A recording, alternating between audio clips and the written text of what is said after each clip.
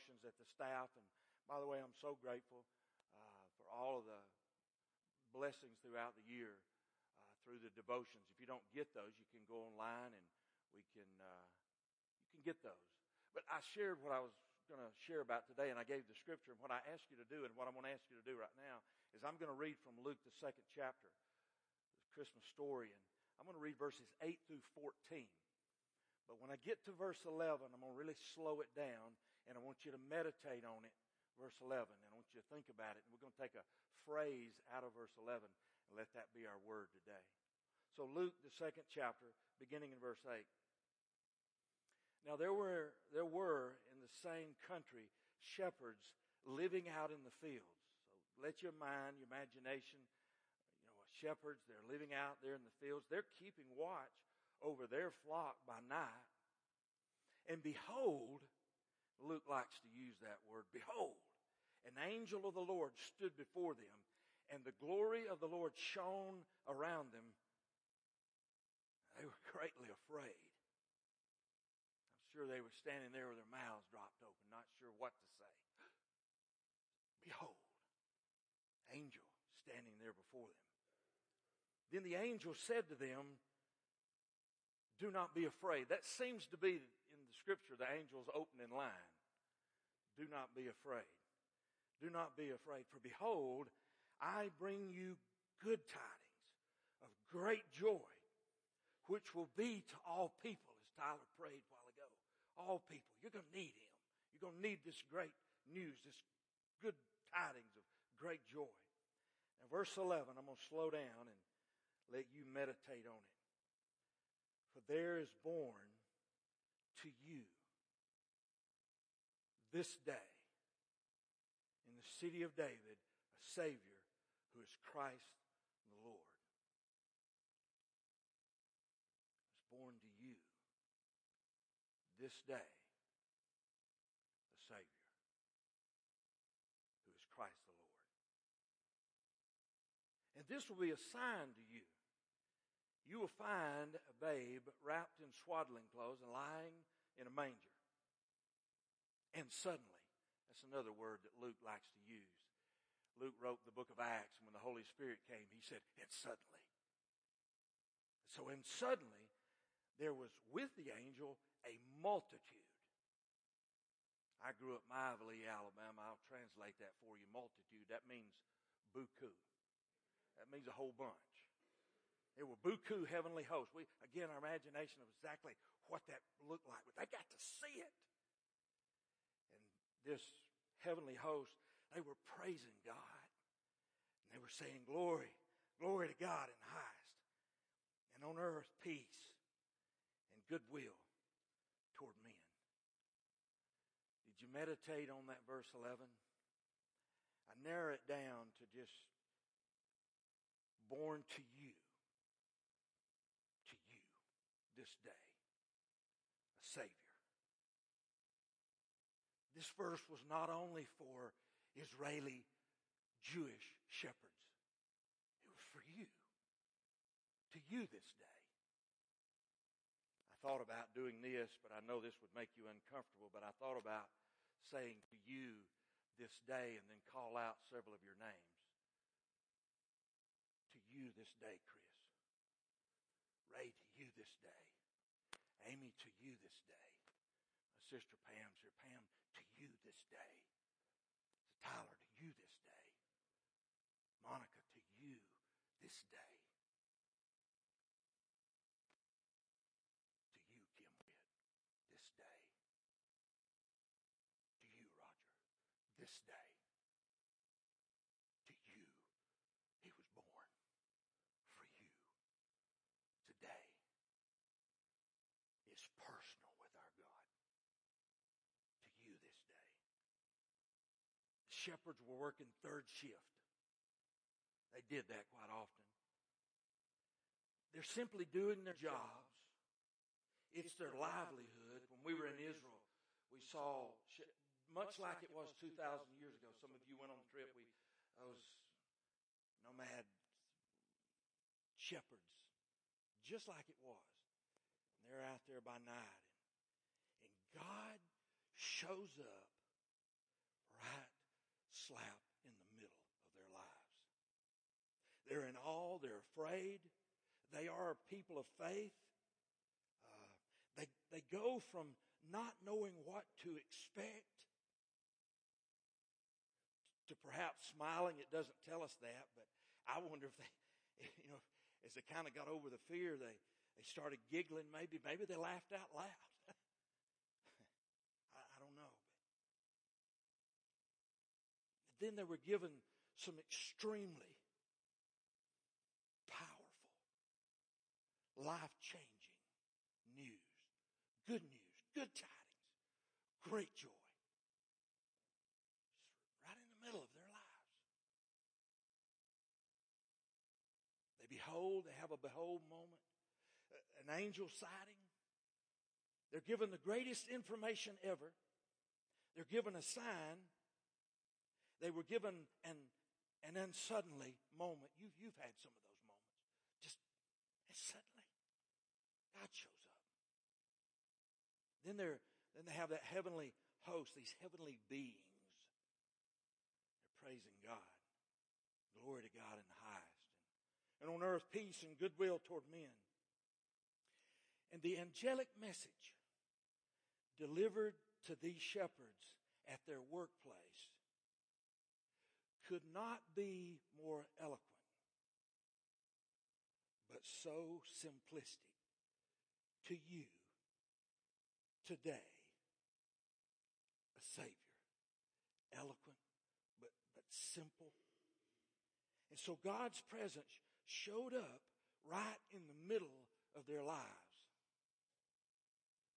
Just like He shows up in your lives. Sometimes in the middle of the everyday workplace. Sometimes in the mundane. Sometimes, hopefully, it's at church every now and then. He just comes. And He's with us. Nancy Smith, she gave the staff, I think we all got the same book. Maybe she gave different ones. I'm seeing if Nancy's here this morning. She's with family. But she came by late in the week. Maybe it was Thursday, and she brought gifts for every one of the staff, and she had a personal note to each of us. And she gave me Max Lucado's book, which I like Max Lucado, In the Manger. So I thumbed through it on Friday, and I found this, and it's personal. But in Max Lucado's, the portion I'm going to read to you, he quoted from John's Christmas story. John doesn't give us a lot of details. He just goes, straight for it. And so in John 1:14, the Word became flesh, and He dwelt among us. So Max Lucado said this. The operative word is among. He was adorned in the costliest of robes, a human body. He made a throne out of a manger and a royal court out of some cows. He took a common name, Jesus, and made it holy. He took a common people and made them the same. He could have lived over us. He could have lived away from us. But He didn't. He lived among us. Our God came and lived among us. He became a friend of the sinner, a brother to the poor. He touched their sores. He felt their tears. He paid for their mistakes. Again, Tyler's prayer touched me, the honesty in it. But that's what He does. He just shows up among us. He still does. You see, today, for you, a Savior was born. Our son Dave, Lana and I's son Dave, be Audra's brother. It'd be Jamie's husband. It'd be Madeline's daddy. He spent a couple of nights with us earlier in the week, and I came home, I think it was a Monday night, and we were talking about different things. We're sitting there, and he's flipping through the channel. Dave said, "Oh, man, I like this movie. Have you ever seen it? You like this movie?" And I said, "Oh, yeah, that's the Book of Eli." I'm seeing you nod. The Book of Eli. Maybe you haven't seen it, but I encourage you to watch it. Now, theologically, we preachers, we rub our heads, but I like the movie.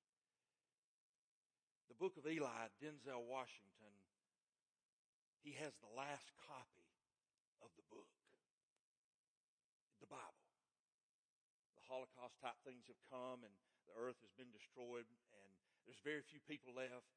30 or 50 years, I can't remember the movie, have gone by, and so there's cannibalism, there's hate, there's anger, but he has the book. So everybody wants the book, and he defends the book. And he's going to get the book to a printer so that more people can have the word, the book. So he befriends a young woman in this movie, and she wants to know what's in the book. And so they're running, and one night there's a campfire, and she asks him, "Tell me something out of the book. Please quote me something out of the book." Maybe you know where I'm going with this. And so Denzel Washington does. He says, "Okay." So he has it memorized. "The Lord is my shepherd.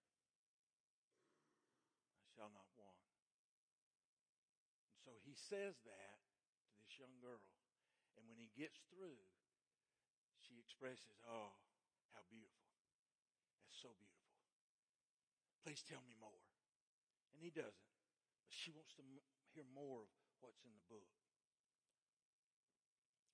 What I want us to do today, for you, a Savior is born. I want us to quote the 23rd Psalm. Now, if you don't have it memorized, I'm going to give a line, and then I want you to repeat it. Oh, by the way, it was written by a shepherd. A little boy. Became a king. But he wrote this beloved, probably the most beloved psalm.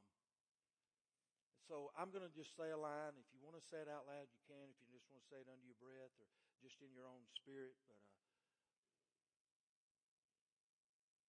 the Lord is my shepherd. I shall not want. He makes me to lie down in green pastures. He leads me beside the still waters. He restores my soul.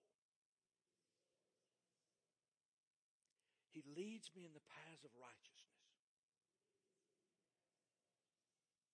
for his name's sake. Yea, though I walk through the valley of the shadow of death, I will fear no evil.